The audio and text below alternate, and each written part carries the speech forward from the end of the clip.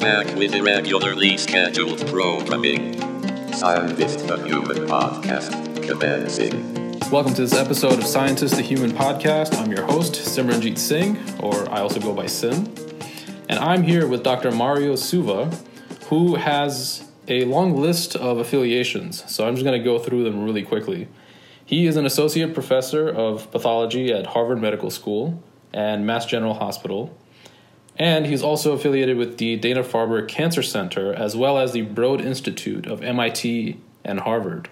Dr. Suva, did I forget anything? I think that covers most of it. Most of it. So there's something else that I want to forget. Thanks so much for joining me. I really appreciate your time. My pleasure. So thank you for having me. Of course. So let me throw a scenario at you. So let's say you're at a cocktail party. And since we're in a pandemic, I figured we would, fantasize a little bit because this probably won't happen anytime soon. Let's say you're at a cocktail party and, you're mingling with the people there. Somebody approaches you and asks you, hey, what do? How do you respond? Well, I guess there are multiple possible answers, but, I would typically say that, I'm studying brain cancer as a first step. And we're trying to dissect what those brain cancers are made of. And that it's a complicated puzzle. And we're trying to, first of all, have a good idea of the different pieces that go into the puzzle and then how they assemble. And to get there, what my lab has been doing a lot is relying heavily, first of all, on human samples, because we're convinced that we need to understand the puzzle directly in the patients, and we're not, we want to really try to get an answer that is as close to the patient as possible. And then the second is really taking as much advantage as possible of technology development that have really allowed us to gain much deeper insight into cellular programs and cellular composition by leveraging a lot of single-cell genomics technologies that have become possible in the last few years. And because of that, we've been able to, combining those type of approaches, the patient samples and the single-cell genomics technologies, we've been able to get a kind of a, better idea of the puzzle, I would say. Great. And if I were the person at the cocktail party listening, I would say I have no idea what you're talking about because I'm a little drunk. But that's a lot of information. And so let's try to dissect it a little bit. Yep. So you mentioned single-cell genomics or single-cell technologies. So previously, I've talked with Dr. Mariella Philbin, who collaborated with, I believe, on several studies. And we talked about this technology a little bit, but could you just give a kind of a brief description of what single-cell genomics or single-cell RNA-seq is and how it's used? Sure. So, traditionally, what scientists would do to measure genomic information would be to take a piece of tissue, whether it's a piece of cancer or a piece of normal tissue or a piece of an animal model or, whatever tissue that is, and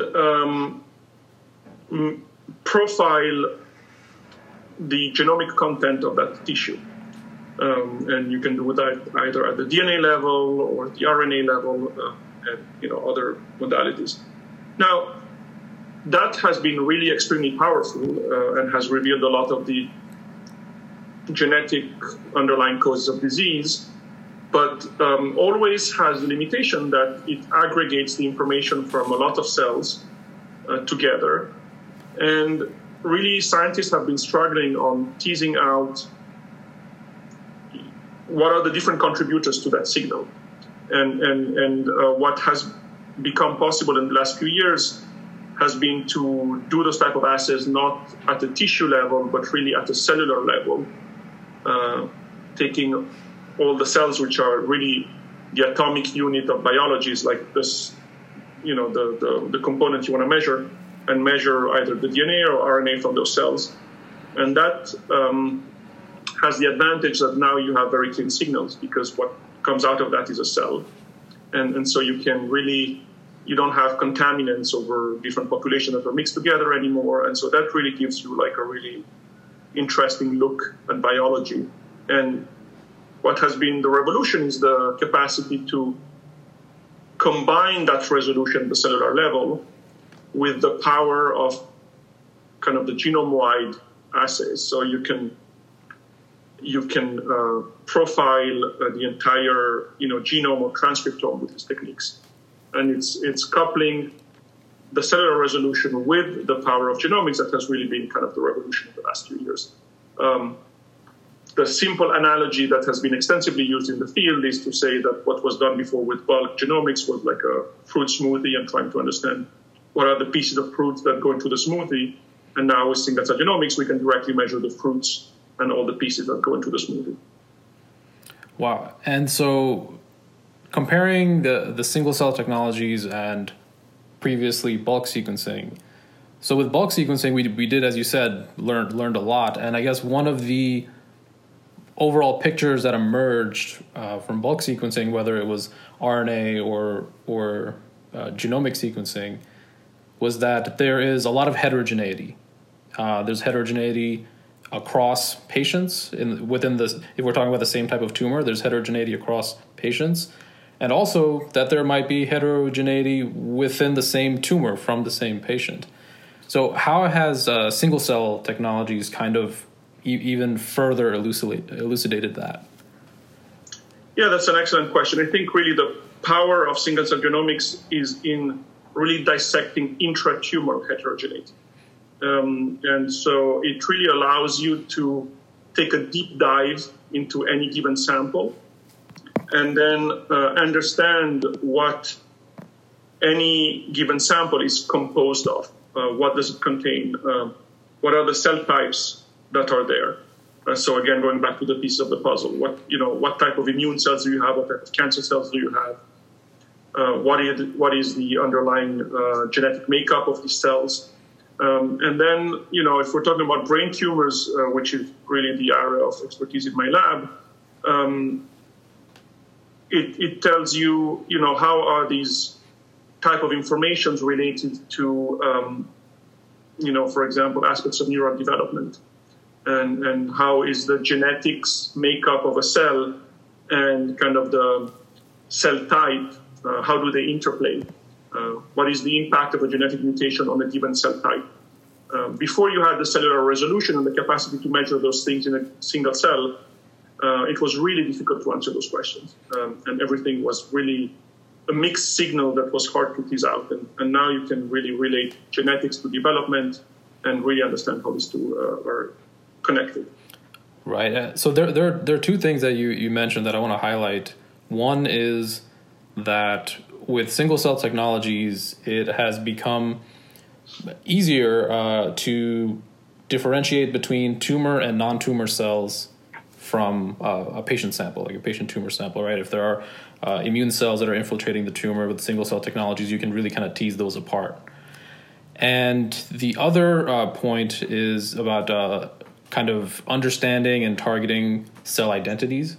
So I feel like these two are big concepts that you've kind of focused on. So if we can talk a little bit about the cell identity aspect first. So I'd like to introduce another concept here. So there's a concept of cancer stem cells in the field, and particularly in gliomas or glioblastomas.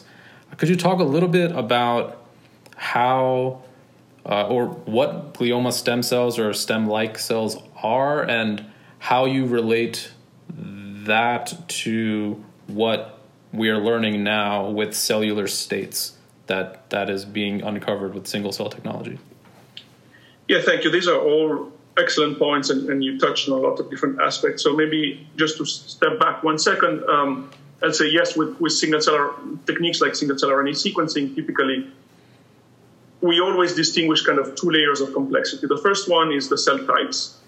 And that really allows you to understand, again, in a given tissue, in a given tumor, what type of cells are there. So are there immune cells? And if so, which type of immune cells? Are there cancer cells? And if so, which type of cancer cells? That is kind of always the first layer of separation that you applied. But then within those cell types, of course, you have multiple subset of cells. And there's no consensus nomenclature, but typically we refer to those subset of cells within a certain well-defined type as cellular states. And those cellular states are thought to be a little bit more granular and maybe more, to some extent, transient or more, some people use the terms of plasticity. So there may be a little bit more potential for transition within cell states, and then cell types we think of them as a little bit more like fixed entities. So the concept of glioma stem cells would fall into the category of a cellular state within the cancer cells in glioblastoma. And those, as you know, have been traditionally defined by functional assays. So the idea would be that these glioblastoma tumors would be preferentially supported by a subset of cells that are very primitive in their identity, that are related to neural stem cells. They have some similarities to neural stem cells. And then those cells are very efficient at initiating tumor. When you isolate them, they've been thought to be particularly resistant to existing treatment. And so they're also thought of like some of the more resistant cell types that can be left behind after therapy. And over the years, a lot of scientists have actually worked in that space and isolated those cells and characterized them functionally. In the single-cell world, we've taken kind of a different approach, which is to say, well, we don't know what these tumors are made of. Let's single-cell sequence everything we can, and let's see what's out there. When we did that in my lab, we came up with, a subset of cellular states within glioblastoma and other classes of gliomas that we think are the best at explaining cellular heterogeneity and the different types of cells that you find in those tumors. And our lab model has conversed onto like a handful of states, 3 to 4 typically per tumor, that we think are really good at explaining cellular heterogeneity. Now, some of those states are very similar to a stem progenitor cell. And I think what the single-cell sequencing has provided is really a capacity to delineate the programs very precisely, but also to kind of provide, what I keep saying, like a Google Maps of, what are the different cells that we see there. Because then when scientists isolate cells that, have some stem properties with the favorite cell surface marker, now that you have a Google map into which to annotate. And you say, yes, maybe such and such marker is very good for such and such state, and this other marker is good for this other state. And I think by having the RNA sequencing, we've kind of like been able to do that map. And I think there's still effort that needs to be done to connect all the dots between, the functional aspect of glioma stem cells and then the RNA-seq information, but it's the two worlds are beginning to talk to each other, and I think that's really a good step forward to better understand what these tumors are made of. Yeah, I agree. I think it's an exciting time to see these things coming together. Can you expand a little bit on what you mean by cellular programs when you're talking about cell states? You mentioned the word programs. Can you discuss what that means? Yeah, I kind of use them in a little bit of an interchangeable fashion. Again, there's no rigid definition of a lot of those terms, but they're intuitively, very well grasped and utilized by the community. I think what I like to think of is that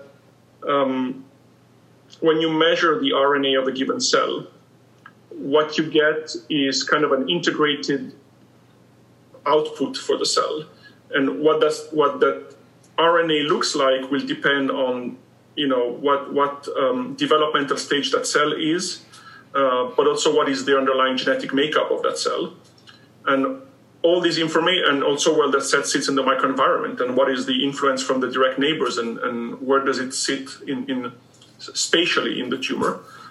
But all of that, the genetic, the developmental, and the spatial influences converge into a certain output for the cell, and that is what we measure. And so I think with the single cell RNA sequencing, you have one measurement that is the integrated measurement of all the influences those cells are into. And then we try to make sense of that. What of that cell state comes from development, what comes from the microenvironment, what comes from the genetics.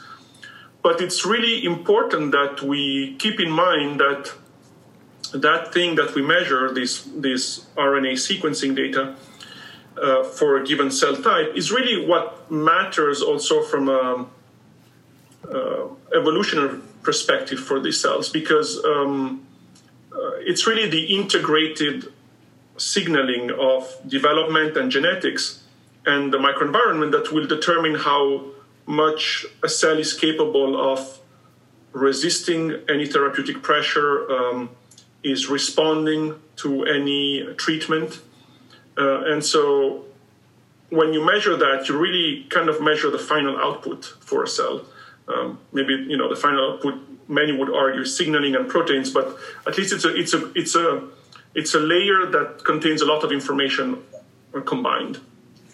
Yeah, and in teasing out all these pieces of information and putting things together in a bigger picture, focusing on glioblastoma for a second, one of the kind of pictures that your lab has outlined is these 4 distinct cellular states in glioblastoma that kind of they do in some ways mirror what was previously put forth by bulk sequencing. However, what this single cell RNA-seq is showing is that they are all 4 states could be present in a patient's tumor, and that they are quite interchangeable.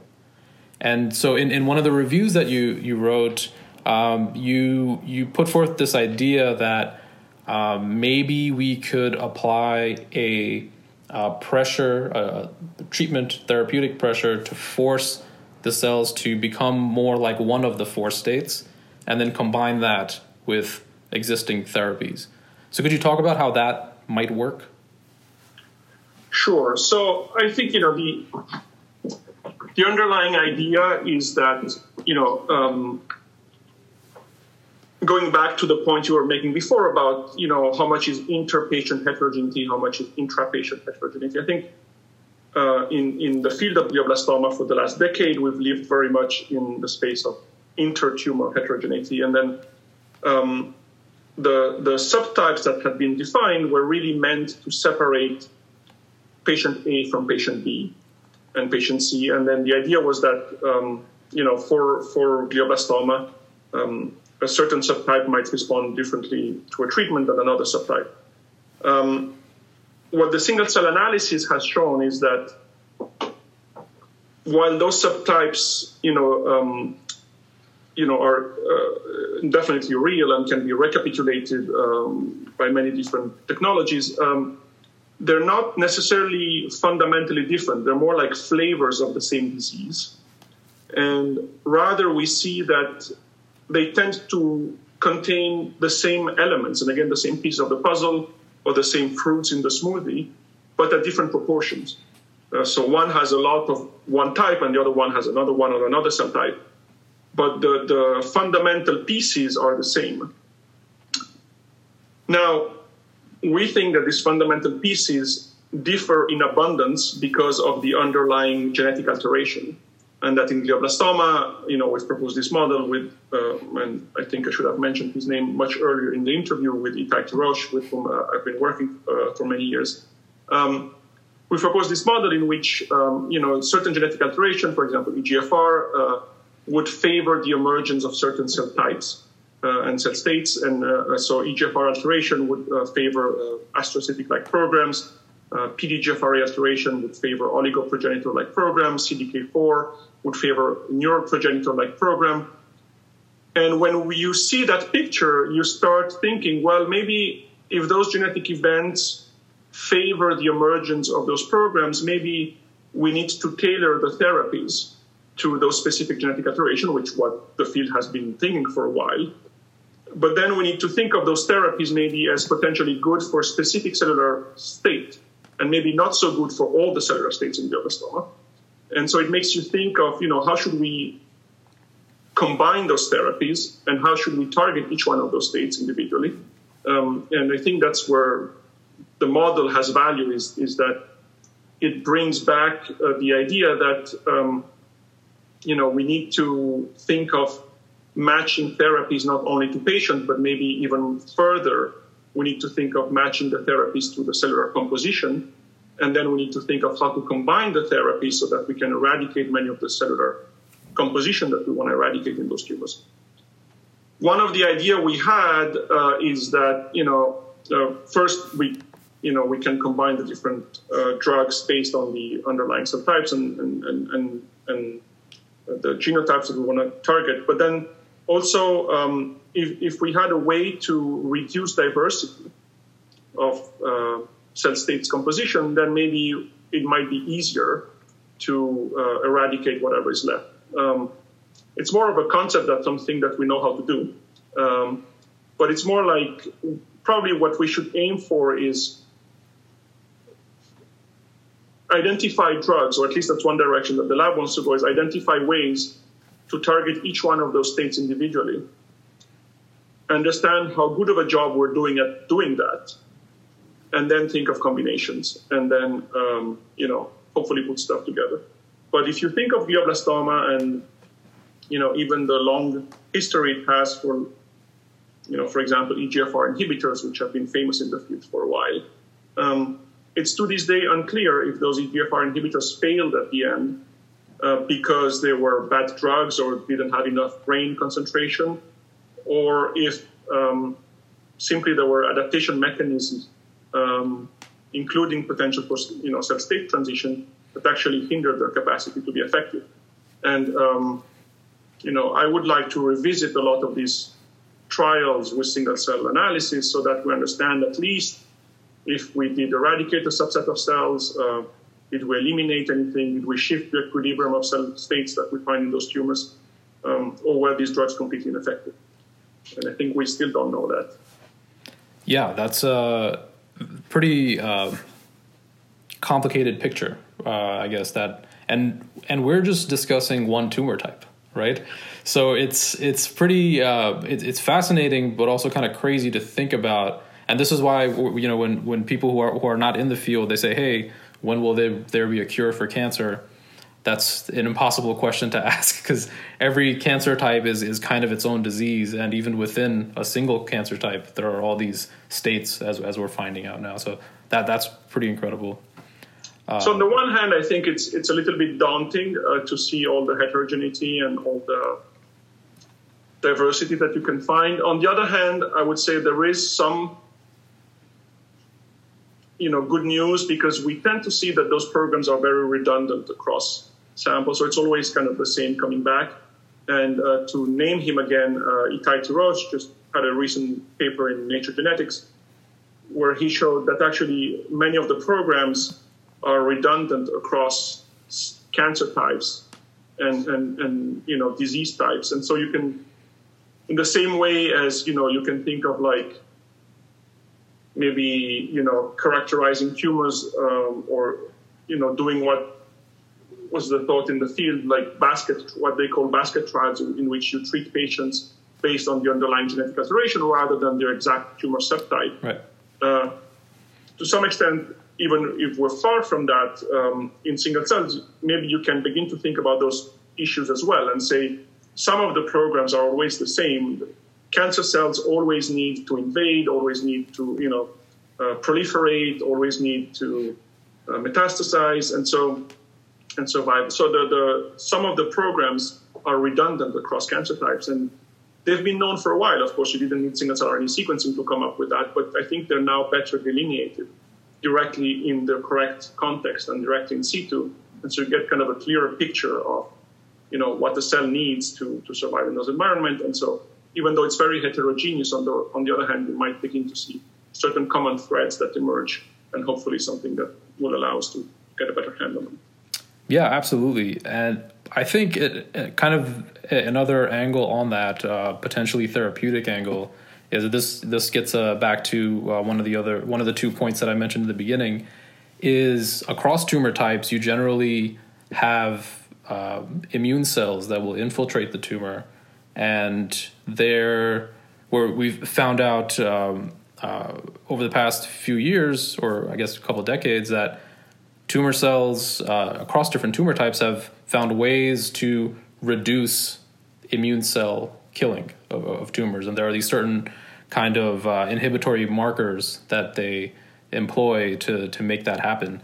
And I guess the most well-known markers, I guess, PD-1, PD-L1, that pathway, CTLA-4, and I think these are kind of interesting across tumors, but targeting these cells, like immune markers, has not been very successful across tumor types, right?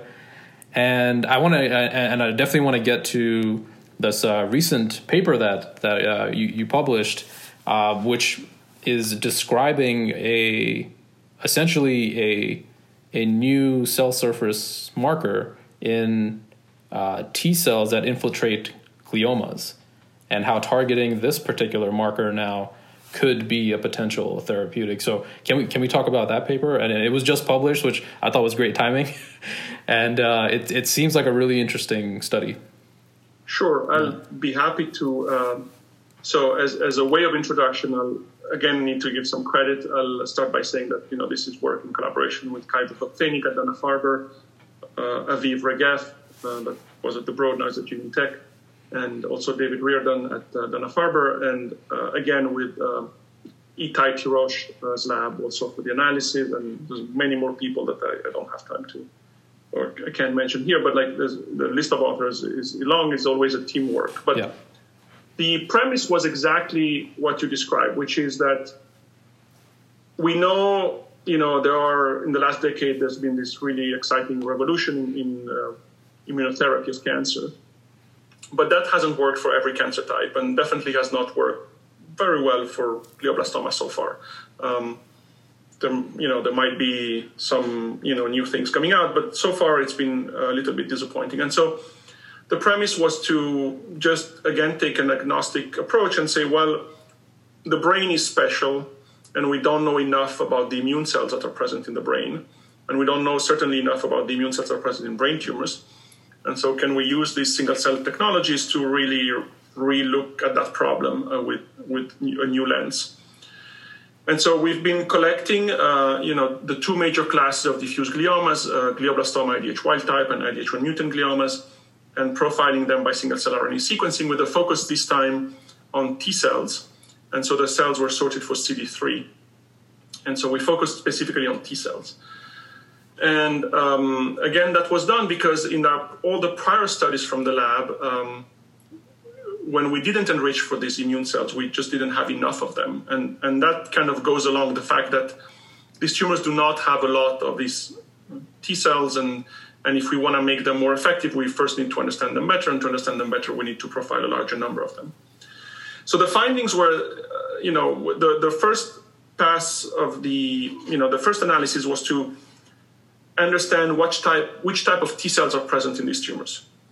And a little bit going back to the discussion of, cell states and cell types that we had before. Here we're discussing a cell type, so T cells. And then within T cells, we looked at CD4 T cells, we looked at CD8 T cells. And then within each one of those, we looked at subset of T cells in CD8 or CD4 populations.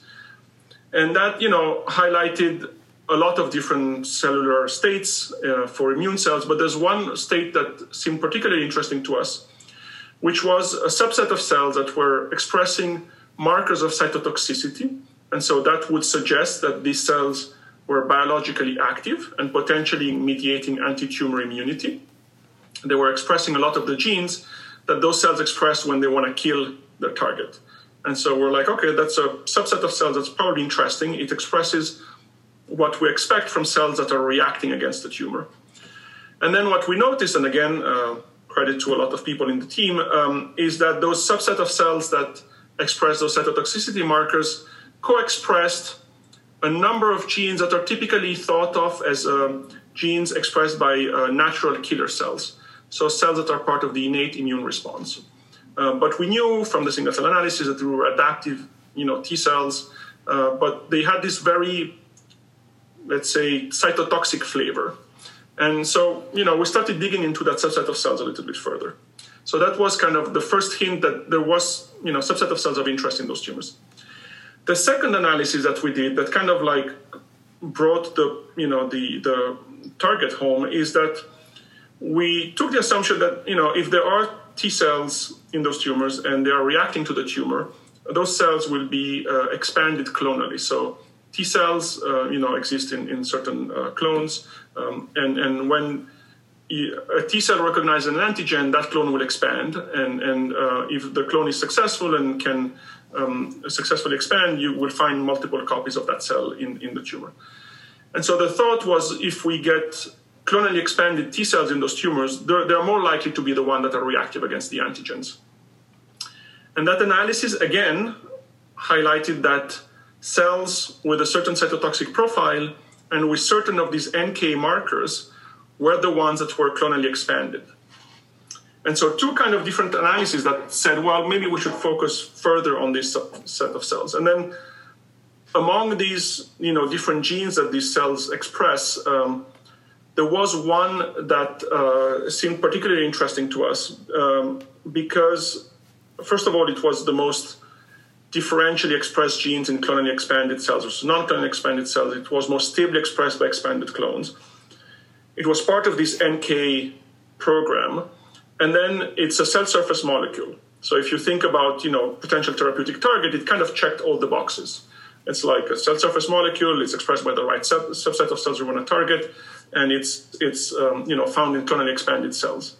And that gene name is KLRB1, and the protein that it encodes is CD161.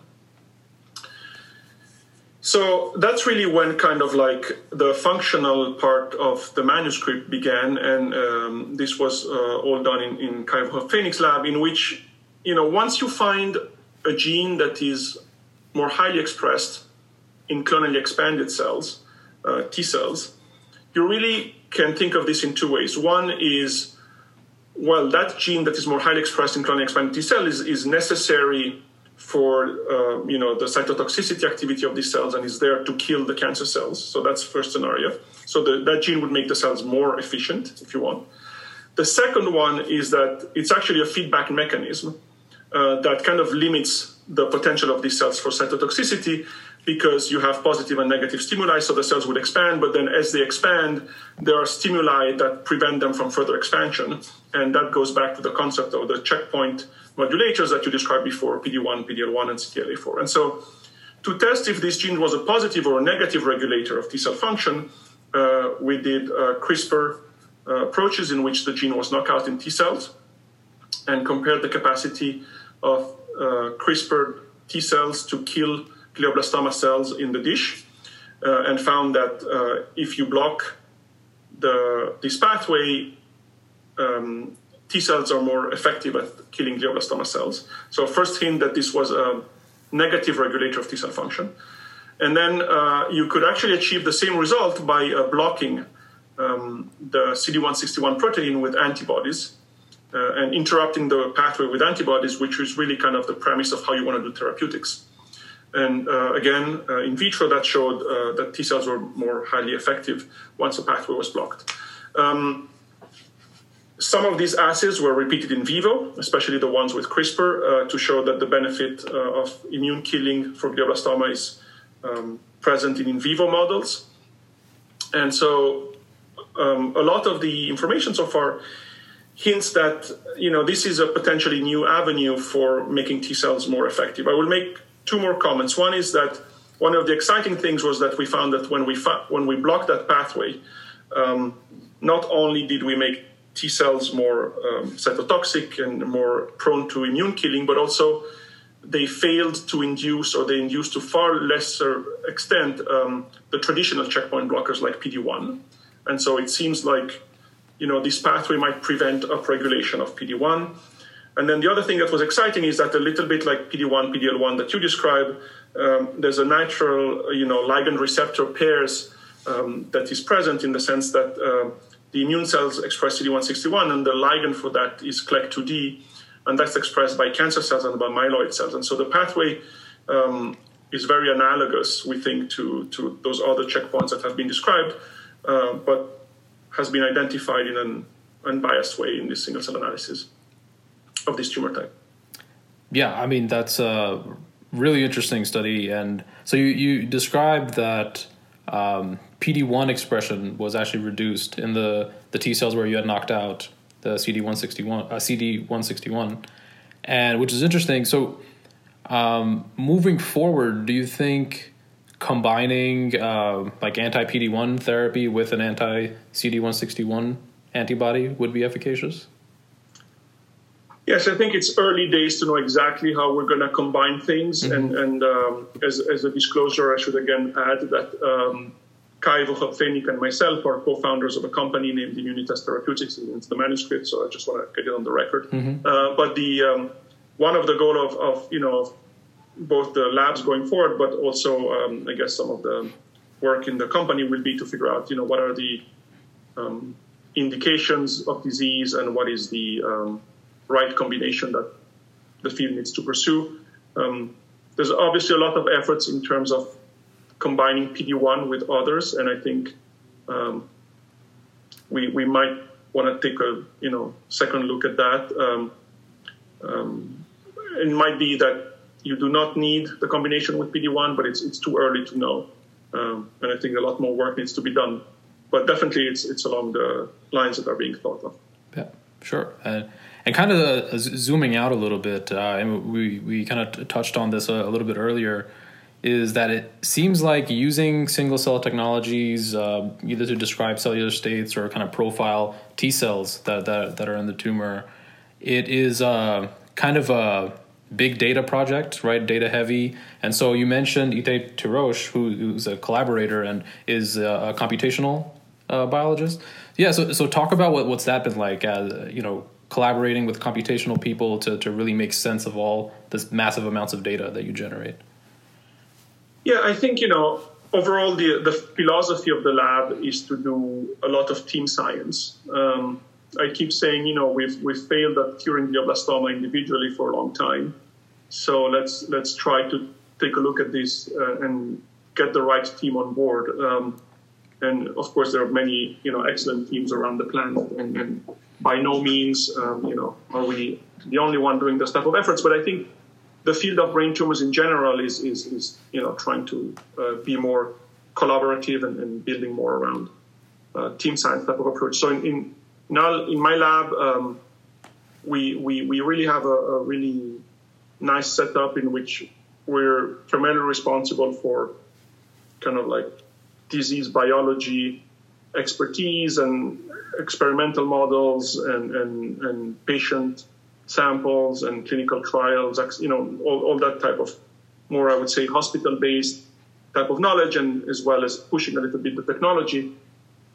And then we really are partnered up with the lab of Itay Tirosh, who's really world expert in computational analysis.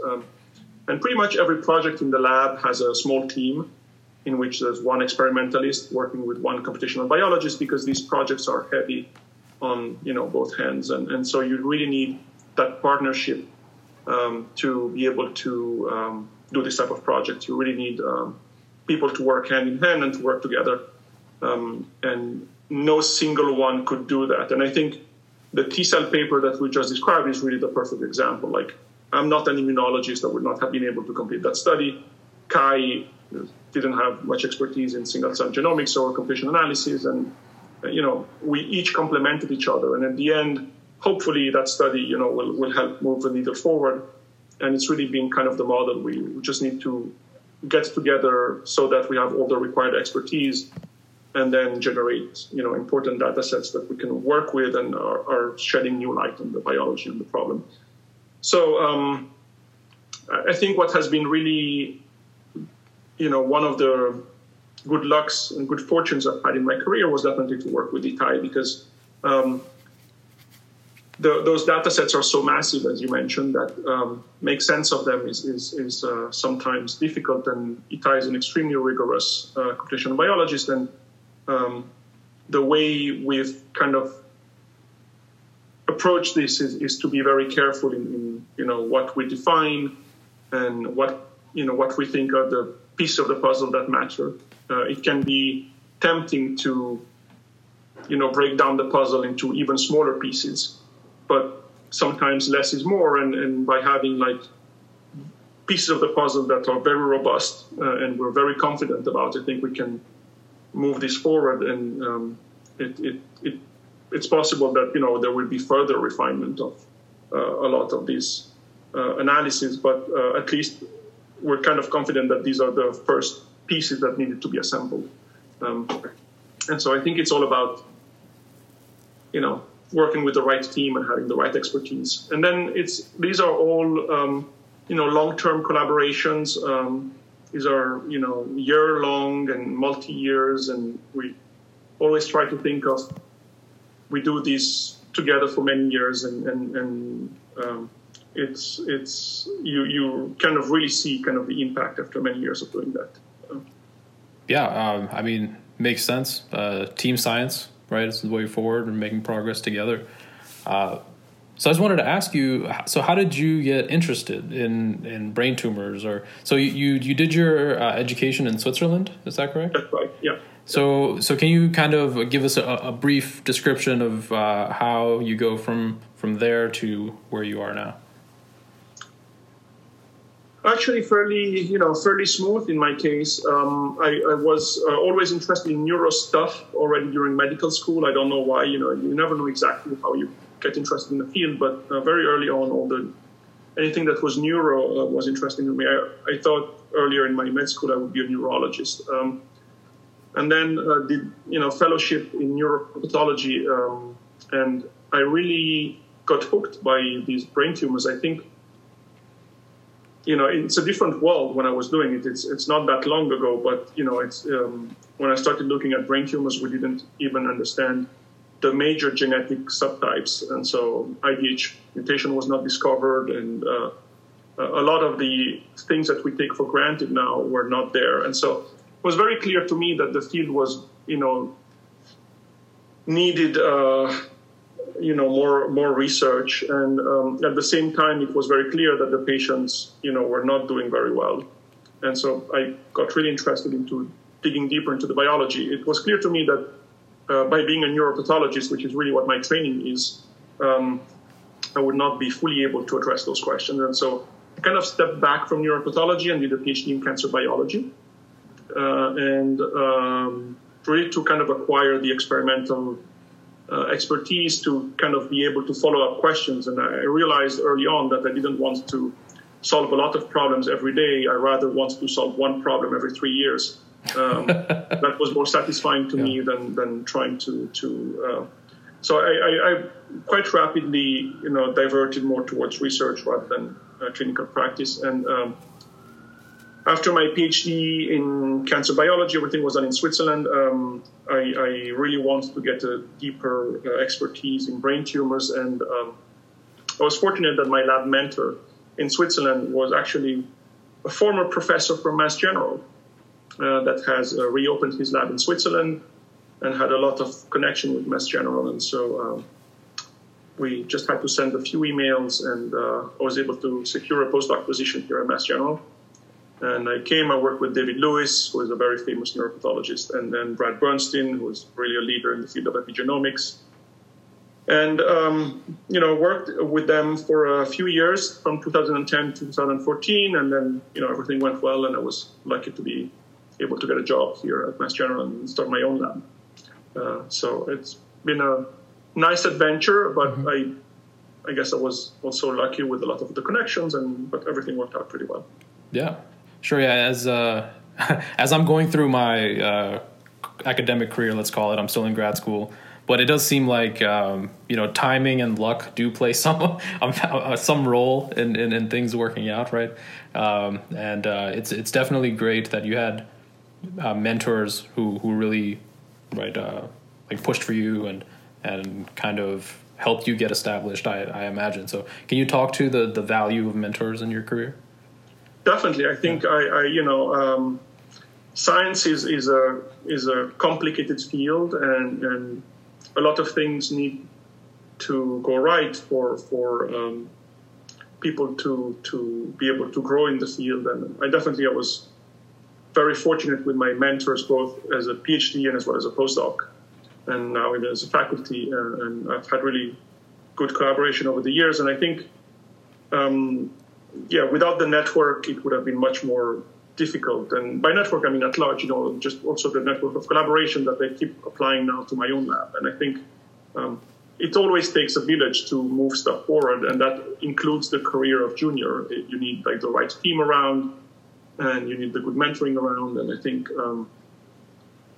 as much as possible, of course, now I try to continue that tradition. And you mentioned Mariella Fielding before. She was in my lab, actually. So obviously have a shorter track record than many of my mentors because I'm younger, but hopefully I'll have more trainees coming out of my lab, and definitely try to also put a big emphasis around that, to have a supportive environment for people to be able to grow. But in my case, I definitely consider myself fortunate to have had excellent mentors throughout my career. And that definitely played a role in where I am now. Yeah, and it's really important to pay it forward, as you described, as you're doing, and try to cultivate that culture in your own lab of definitely. And I would say that's something that the US does really well. I would say that's why a lot of us are here, is because there's this culture of enabling people's career and mentoring. And I think it's very well ingrained in the culture here. And I think it's a really good thing that we should all, be grateful for and keep pushing. Yeah, great. Well, Dr. Suva, thank you so much for taking the time to speak with me. My pleasure, Sim. Thanks for interviewing. Yeah, of course. It was a great conversation. Super fascinating science coming from you and your lab and all your collaborators. And, can't wait to see what comes next. Thank you. Thank you.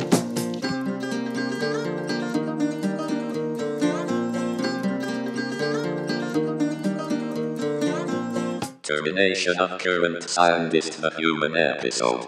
Stay breezy.